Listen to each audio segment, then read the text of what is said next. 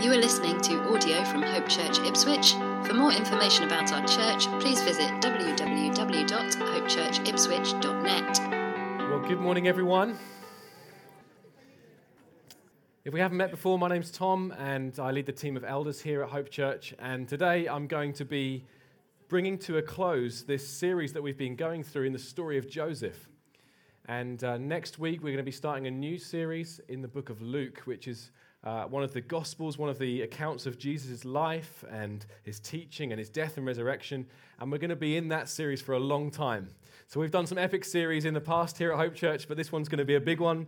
And I'm really looking forward to getting stuck into that book together. I know it's going to be helpful for those of us who do believe, but I know it's also going to be so helpful for those who are maybe looking in and wondering who Jesus is and what this is all about. So looking forward to that so much. But today, finishing the story of Joseph together, and I'm going to be particularly looking at the sovereignty of God. I've called this message The Promise of a Sovereign God. Now, we throw a lot of words around at church, and sometimes we don't do very well at explaining what those words mean. These are Bible words, but we use words like righteousness and sanctification and fellowship and all these kinds of words, and they're not really very commonly used words in day-to-day language. And we can do much better, I'm sure, at explaining what these words mean. And one such word is sovereign. We don't use this word much. We've probably used it more in the last 3 years than we have at any time in our nation's history, as we've been talking about whether or not the British government is truly sovereign or whether or not it's the European Parliament. And everyone here will have very different opinions on that, I'm sure. But when we use the word sovereign of God, what we are saying is that God has supreme power and authority. That God has supreme power and authority. And I want to touch on this very important foundational truth today about God as we bring this series to a close. Let me just give you a bit of a recap if you've missed the previous weeks. We've been looking at Joseph, who we first meet when he's 17 years old, and he's looking after his dad's sheep, and he's the favorite of 12 sons.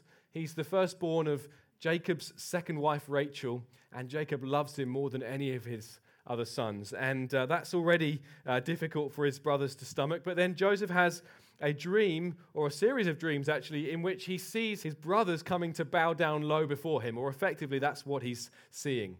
And he shares this probably somewhat unwisely with his brothers, and it really winds them up. They get so mad at him, it only serves to stoke their jealousy, and they decide we're going to get rid of him. And so they beat him up, they throw him in a pit, and they bring back to Jacob, their dad, this robe, this really special robe that Joseph had been given, and it's covered in blood, and they say basically Joseph's being killed by a wild animal. But Joseph hasn't been killed, he's been left for dead in this pit, and soon he's sold into slavery, and a guy called Potiphar buys Joseph and brings him to Egypt, and Potiphar is the henchman, he's the chief officer of Pharaoh, who's the king of Egypt. And things start to go quite well for Joseph, working in Potiphar's household. He gets lots more responsibility. He gets put in charge of all the other slaves in the household, and things are going quite well for him. And then Potiphar's wife takes a shine to Joseph, who's a handsome guy, and she decides she's going to try and seduce him. And amazingly, Joseph resists. And in her humiliation that she's been rejected by Joseph, she decides that she's going to make up a story about how he tried to take advantage of her, that he tried to rape her. And he's then a wanted man. And he gets thrown in prison. And whilst he's in prison, he's able to interpret the dreams of some of the royal officers. And he gets the reputation of being something of a dream interpreter. And then eventually he's able to interpret the dreams of Pharaoh, the king of Egypt. And he interprets the dreams of Pharaoh and says, there's going to come a great famine on this land. There's going to come 7 years of famine after some good years. After good years where we're going to bring in lots of harvest, there's going to come a famine. And Pharaoh likes this. He likes the wisdom that Joseph gives him, because Joseph says, right, it's time to start storing away some food. We need to start getting ready for this famine.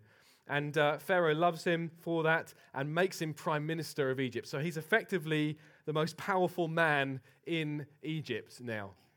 And then the famine strikes. Hunger comes across the whole region, and people start coming from other nations, including Joseph's brothers. They come to Egypt on the hunt for food, and they interact with Joseph, and they don't realize that it's Joseph. And then eventually he reveals himself to them, says, "It's me, it's your brother who you tried to kill." And they fear for their lives at this point because Joseph could just literally end them right there. And instead of taking out revenge, he forgives them and he provides for them and their family. And the story, the book of Genesis ends with Joseph's death, but his dying words to them are that the people of God, Abraham's descendants, will one day again be in in Israel, in the land that God had promised them. It's a story that has so many twists and turns. It's so dramatic that it makes the Bourne identity look tame. It makes Jason Bourne's life look kind of easy. It's like it's 10 times the life that Phil Mitchell has had in EastEnders, when he gets shot and ends up, coming back to life again and then divorced so many times. This is an extraordinary story. It's one that maybe they could make a musical out of sometime. Some of you know that already. But if we were just looking at this kind of in a shallow way, we might say it's a story about never giving up. You might say, well, yeah, Joseph never gave up. He never threw the towel in. And that is a lesson that we can draw from Joseph's life. But ultimately, it's a story about how Joseph trusted God's hand. It's a story about God's sovereign hand being at play in the life of Joseph. That's why we've called this series Trusting God's Hand, because it's in this story that we see that God is sovereignly at work. And we see a few places where we kind of get to see behind the curtains, as it were, and see that it's actually God pulling the strings in this story. So firstly, in chapter 45 of Genesis, Joseph has just revealed his true identity to his brothers. And he says, "I'm your brother Joseph, whom you sold into Egypt. And now do not be distressed or angry with yourselves because you sold me here. For God sent me here before you to preserve life. For the famine has been in the land these 2 years, and there are yet 5 years in which there will be neither plowing nor harvest. And God sent me before you to preserve for you a remnant on earth, and to keep alive for you many survivors. So it was not you who sent me here, but God.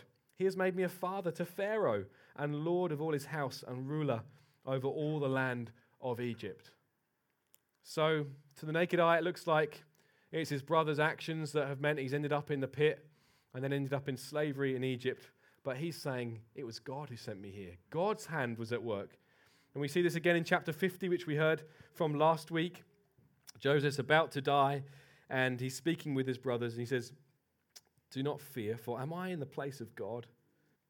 As for you, you meant evil against me, but God meant it for good, to bring about that many people should be kept alive as they are today."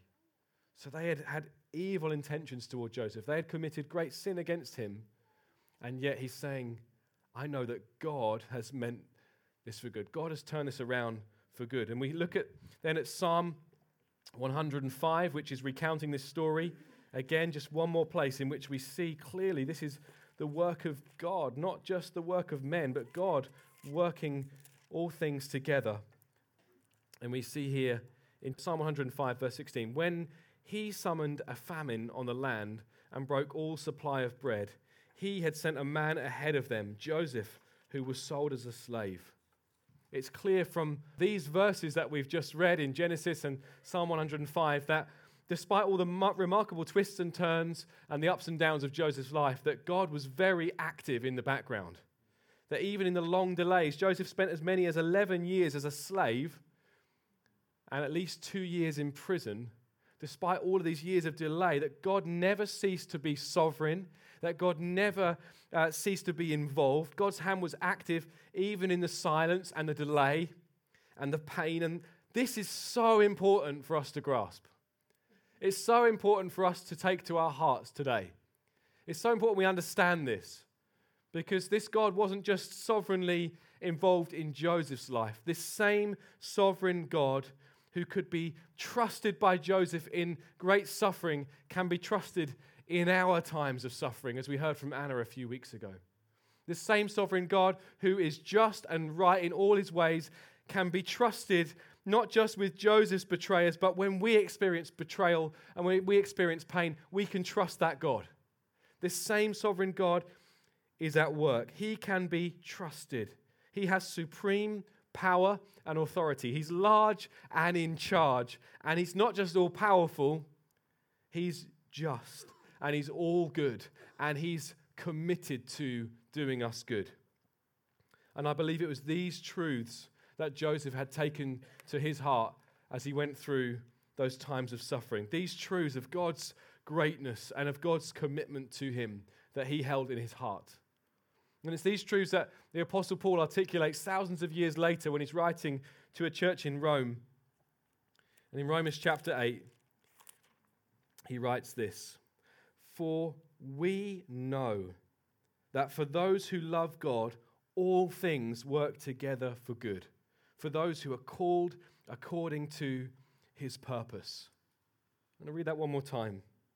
"And we know that for those who love God, all things work together for good, for those who are called according to his purpose." This is one of the most vital Bible verses.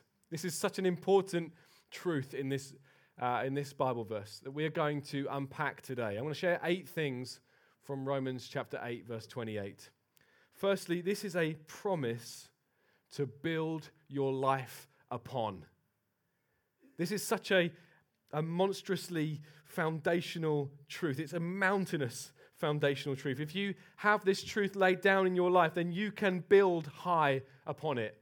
We're in the process of a big building project right now, and I've learned way more about construction than I ever could have cared to have learned. I've learned way more about structural engineering than I could have ever wanted to learn, and yet I still only really know a fraction of what structural engineers know. And yet I've learned this, that the deeper and the stronger the foundations are, the higher and bigger the building can go. That the deeper you lay down foundations, the bigger and more impressive a building you can build. And I don't know about you, but I want to build a big life for God. I want to build a life that shows God off. I want to build a life that speaks to the world of his greatness and glory. And if I want to do that, then I've got to put down some foundations. I spoke with a friend this week. He said, "I want to make my years count for God." Do you want to do that? You want to make your years count for God? Well, you need to lay down some foundations if you're going to build a big building in terms of your life for God. You need to put down some big foundations. And there really isn't much greater a foundation than this truth. Grasping the truth that God is sovereign, that he's good, and that he's committed to doing us good is a monstrously massive foundation. Secondly, this is a promise to all believers. It's to those who love God and who are called according to his purpose. It's for the children of God in Christ. And we see just slightly after this verse that we've read together that those called ones are the ones that God justifies, the ones he forgives of their sin and who he makes right in his sight. He makes righteous right in his sight. He not only forgives us and makes us right in his sight, but he calls us his children. He adopts us. He adopts you. If you've placed your faith in Jesus, you've been adopted by God. And he's committed himself to you. He's committed himself to you for life. And he's not just committed himself to you, that he's never going to leave you or forsake you. He's committed to doing you good. He's committed to doing you good throughout your life. This isn't just for heroes like Joseph. It's not just for next level Christians. Sometimes we like to excuse ourselves from truths and think, well, that's not really for me. That's for missionaries and nuns. They seem to be the ones that, I think God might favor. No, this is for all those who love God and who are called according to his purpose. He's not turned against you if you're going through difficulty. He's not turned against you, and nor has he abandoned you. No, he's committed to doing you good. He's adopted you. He's committed himself to you. Why don't we maybe even take a moment and say, this promise is for me. Just say that in your heart or mind. This is for me. This promise is for me. I love God. I'm called according to his purpose, and therefore I know he's working all things together for my good. Just take that moment. If you can't say that, if you can't bring yourself to say that, why don't you tell someone later, say, I'm struggling to believe this is for me. We'd love to talk with you, pray with you, help you. This is such an important thing for you to get a hold of. Thirdly, this is a promise that God has purpose for us. He's saved us And he saved us for purpose. He had a purpose for Joseph, that he was going to end up eventually leading this nation and saving thousands of lives, not just in Egypt, but beyond. He had purpose for Joseph, and our purpose may or may not be as dramatic as that, but God has purpose for us nonetheless. He has purpose for us individually, things that he wants us to walk into. He has purpose for us as a church, things that he wants us to get a hold of in the years to come. He's got purpose for us. Do not say of yourself, I'm just a number. Do not say of yourself, I'm an insignificant part of God's family. No, he's got purpose for you. He's saved you for purpose. He's called you for purpose. He's got things for you to do. And he's actively involved in working in the background for that purpose to be outworked. God's not a watchmaker who sort of winds up the watch at the beginning of history and just lets it unwind. Sometimes people might think that. They might think, well, God's just, he set it all off into motion. I can get that. And now he's just, hands off. That's not the God of the Bible. That's not the message of the Bible. The message of the Bible is that he's actively involved. He actively cares. He's not passively watching on helplessly. He's got purpose for you. He's got things for you to do, a part for you to play in his kingdom. As I shared in the first message in this series, a big part of finding out what that purpose is just doing the stuff of walking with God, in prayer with him, reading his word, serving others, being generous to others, loving others. And in time, God will make it clear what he specifically got you in this place to do. He will make that clear to you in time. But we've got plenty to be getting on with until that time. He has purpose for us. Do not say of yourself, I have not got purpose. No, he's called you according to his purpose. Fourthly, this is a promise that you cannot ultimately be defeated. This is not a promise that all things will be good in your life. That's a huge misconception of Christianity, that essentially Christianity is a get-out-of-suffering-free card. That once we trust in Jesus, that it's all going to be rosy and life's going to be dancing around in fields of flowers and singing Kumbaya. And listen, massive misconception. You would have to read the Bible with your eyes closed if you come to that conclusion. But there's a promise here that God is for us and not against us. He's committed to our good. And if all things are working together ultimately for my good, then I cannot be defeated. As I set out to make Jesus famous, as I set out to point others to him, I cannot ultimately be defeated, because even if I fail, God's still going to do me good. And so we need to understand this great news. When we understand this, our attitude changes. Our attitude becomes like that of the writer of the book of Hebrews, where he says in chapter 13, keep your life free from the love of money. Be content with what you have. For God has said, I will never leave you nor forsake you. So we can confidently say, the Lord is my helper. I will not fear. What can man do to me? There's other versions which says, what can mere man do to me? When we set out to live for Jesus, then even if we fail, even when we come unstuck, even when we fall down, we cannot be defeated, because God is for us and he's not against us, and ultimately he's working to do us good. When we understand these truths, that allows us to live life with that kind of attitude. What can mere man do to me? God is never going to leave me or forsake me. He's got my good in his mind. Fifthly, this is a promise of good. Michael Eaton said, the message of Romans 8:28 is that when everything looks like it's going wrong, it's actually going right. This promise means we should never believe that a painful turn of events is God punishing us. A Christian's suffering is never God's punishment. I've chosen my words very carefully there. A Christian's suffering is never God's punishment, because we in Christ, we no longer face punishment, because Jesus has borne the punishment upon himself that we deserve for our wrongdoing. But God will discipline us. He will allow things to come our way to shape us and change us and to make us more like Jesus. But it's all ultimately with our good in mind. And so this is a promise of good.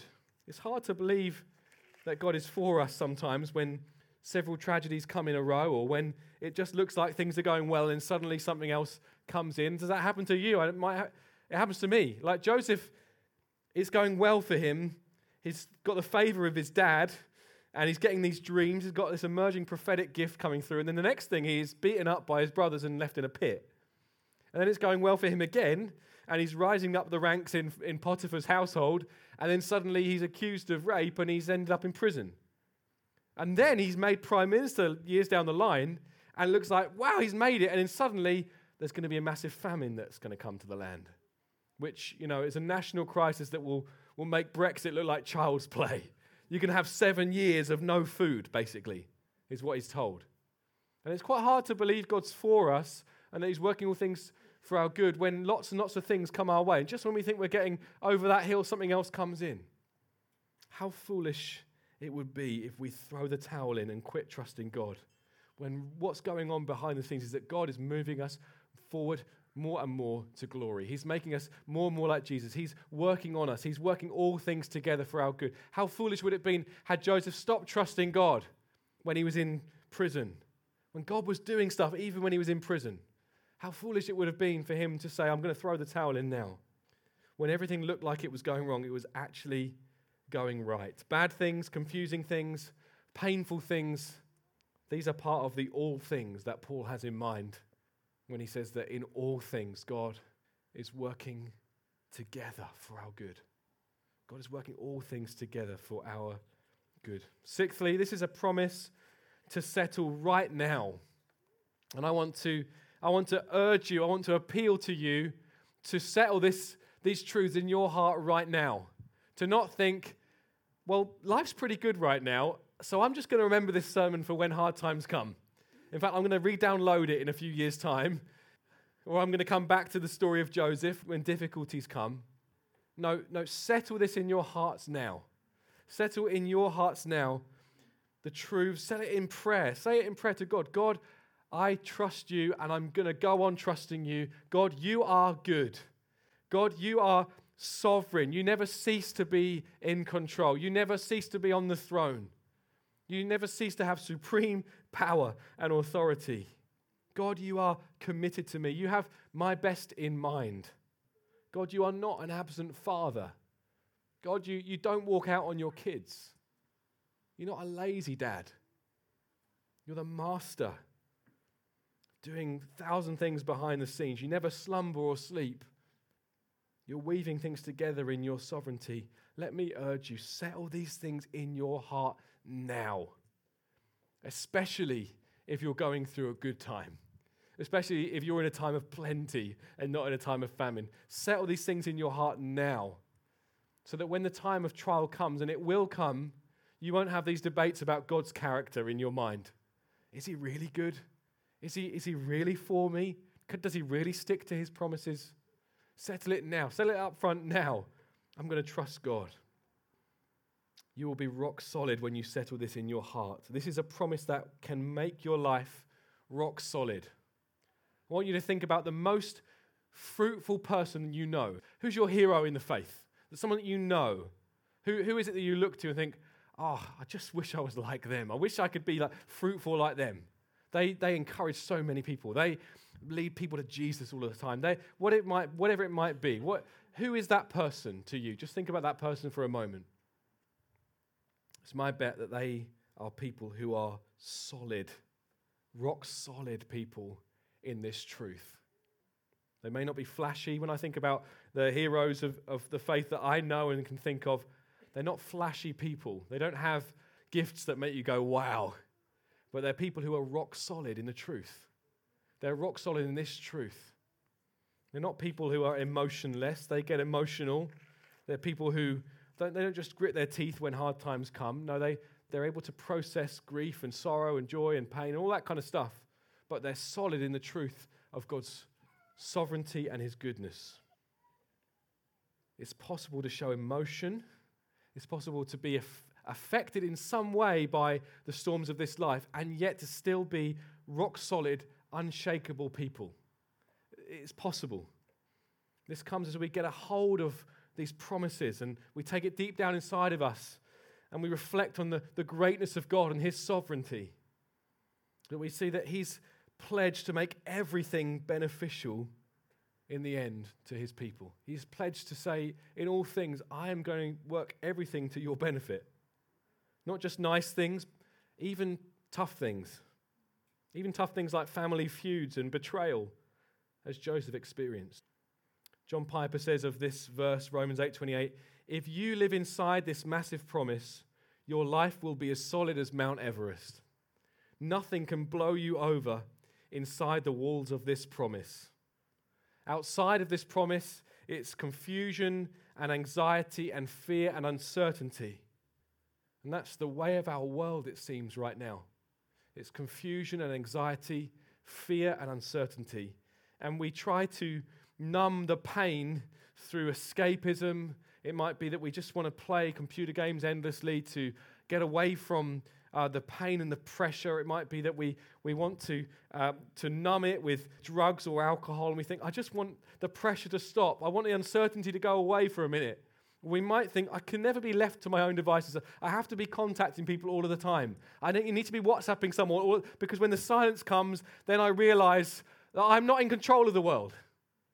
That's when I realize I don't have it all under my control, because I have a moment to think about it. And I think, I'm not God. Listen, if you live inside of this truth, this promise, we don't need escapism. We don't need to build straw houses of escapism and whatever else it might be for you. Once you settle this in your heart, everything changes. This comes into your life and it brings stability and depth. And listen, stability is surprisingly refreshing in our current society. Stability, rock solidness, surprisingly refreshing. People will look at you and think, why on earth are you so stable? Why on earth are you not panicking? How are you anchored? What's going on in your heart? Solid people are fruitful people. Solid people have a confidence that a sovereign God is governing all things and he's working out all things for their good. Listen, this is an amazing promise, and it's a promise we know that God will keep. It's a promise that we know God will keep. Paul says it. We know. We know it. It's not we think or we feel or we consider it. No, he says we know it. We know that in all things. We know. How could he know this? Well, just a couple of verses later, he gives us the answer. It's a verse we've come back to again and again in this church, even in recent weeks. But it's such an important verse. What shall we say to these things? If God is for us, who can be against us? He who did not spare his own son, but gave him up for us all, how will he not also with him graciously give us all things? God didn't spare his own son from us. And we can look at what Jesus has done for us on the cross, and we can say, I know. In light of what he's done for me, I know this to be true, that God is working all things together for my good. He always does what's good for us, even to the point of sending his son to step into the storm, a storm not of his own creation, but a storm of our making. A storm of our making he stepped into so that we didn't have to. And a guy called John Flavel, who lived hundreds of years ago, he said this of this promise: surely, if God would not spare his own son, one stroke, one tear, one groan, one sigh, one circumstance of misery, it can never be imagined that he ever should, after this, deny or withhold from his people, for whose sakes all this was suffered, any mercies, any comforts, any privilege, spiritual or temporal, which is good for them. God's not going to hold back anything that we need that is good for us, because he didn't hold back his only son.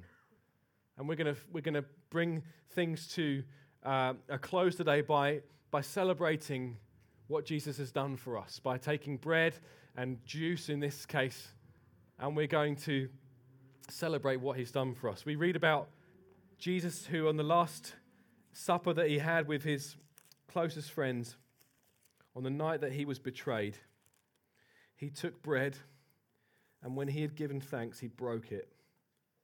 And he said, "This is my body which is for you." And he says, "Do this in remembrance of me." In the same way also he took the cup after supper, saying, "This cup is the new covenant in my blood. Do this as often as you drink it in remembrance of me. For as often as you eat this bread and drink the cup, you proclaim the Lord's death until he comes." And what we're going to be doing this afternoon, right now, is we're going to be proclaiming what Jesus has done for us. When we understand God is sovereign and powerful, supremely powerful and in all authority, that's good news, but it's even better news when we look at the cross and we see that he is good, that he's committed to us, that he's gone to this great length to free us and save us and clean us of all of our dirt and our mess. And so what we're going to do is we're going to, in a moment, just come to the stations around the room and take bread and a cup. And we're going to take it back to our seats. And I want you, just rather than, sometimes we just drink the drink really quickly and really not give much thought to what we're doing here. This is the cup of the new covenant, the new agreement that has been won for us by Jesus. So as we hold this cup in our hand, let's consider that the new agreement is one that's been won for us not by our own works, not by our own good deeds, because all of us have failed. Even by our own standards, we've failed. This new agreement is one that has been won for us by Jesus' obedience to God. This new agreement is one in which we can come before God with freedom and confidence because of what Jesus has done. And as we eat this bread, we're considering that his body was broken instead of mine.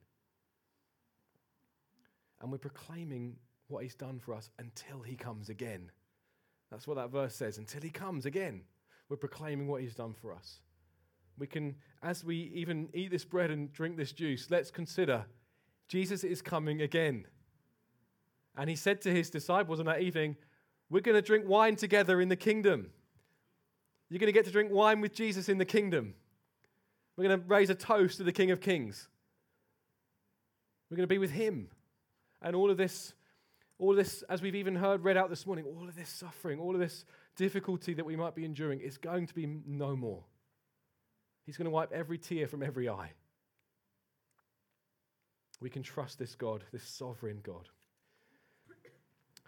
I want to pray for us. Maybe even just put your hands out before you, just as a sign saying, God, I want to receive this truth. I want to receive from you right now. Father, we thank you this afternoon that you have not withheld from us your very best.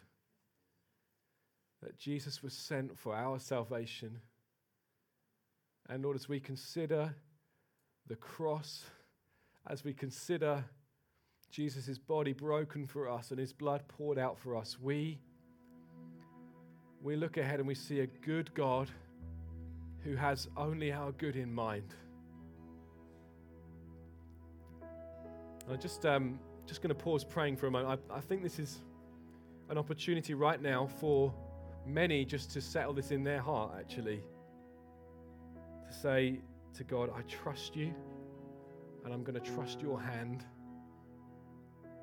And even when I cannot understand what's going on, I'm still going to trust you. And I'm not going to throw the towel in. I'm not going to start having debates about whether or not God is really good. I'm going to trust that this promise is for me. He's committed to doing me good. Maybe just take a moment and just say, I'm going to settle this right now. He's not a killjoy. He's not someone who will withhold any good thing back from you that you need. Lord, we just want to settle this in our hearts right now. We want to be people who are able to live courageously in light of this promise. We want this to be a massive foundation of our lives because we want to build big lives for your glory. Help us, Lord, to know you're good, you're sovereign, and you've made this massive promise to us. And Lord, as we look at the cross, we don't doubt your sincerity. As we look at the resurrection, we don't doubt your ability to work out that promise, Lord. We love you, Lord, and we just want to remember what you've done for us now and celebrate what you've done for us. In Jesus' name, amen. Thank you for listening to audio from Hope Church Ipswich. Please feel free to make a copy of this content, but please do not edit the content in any way.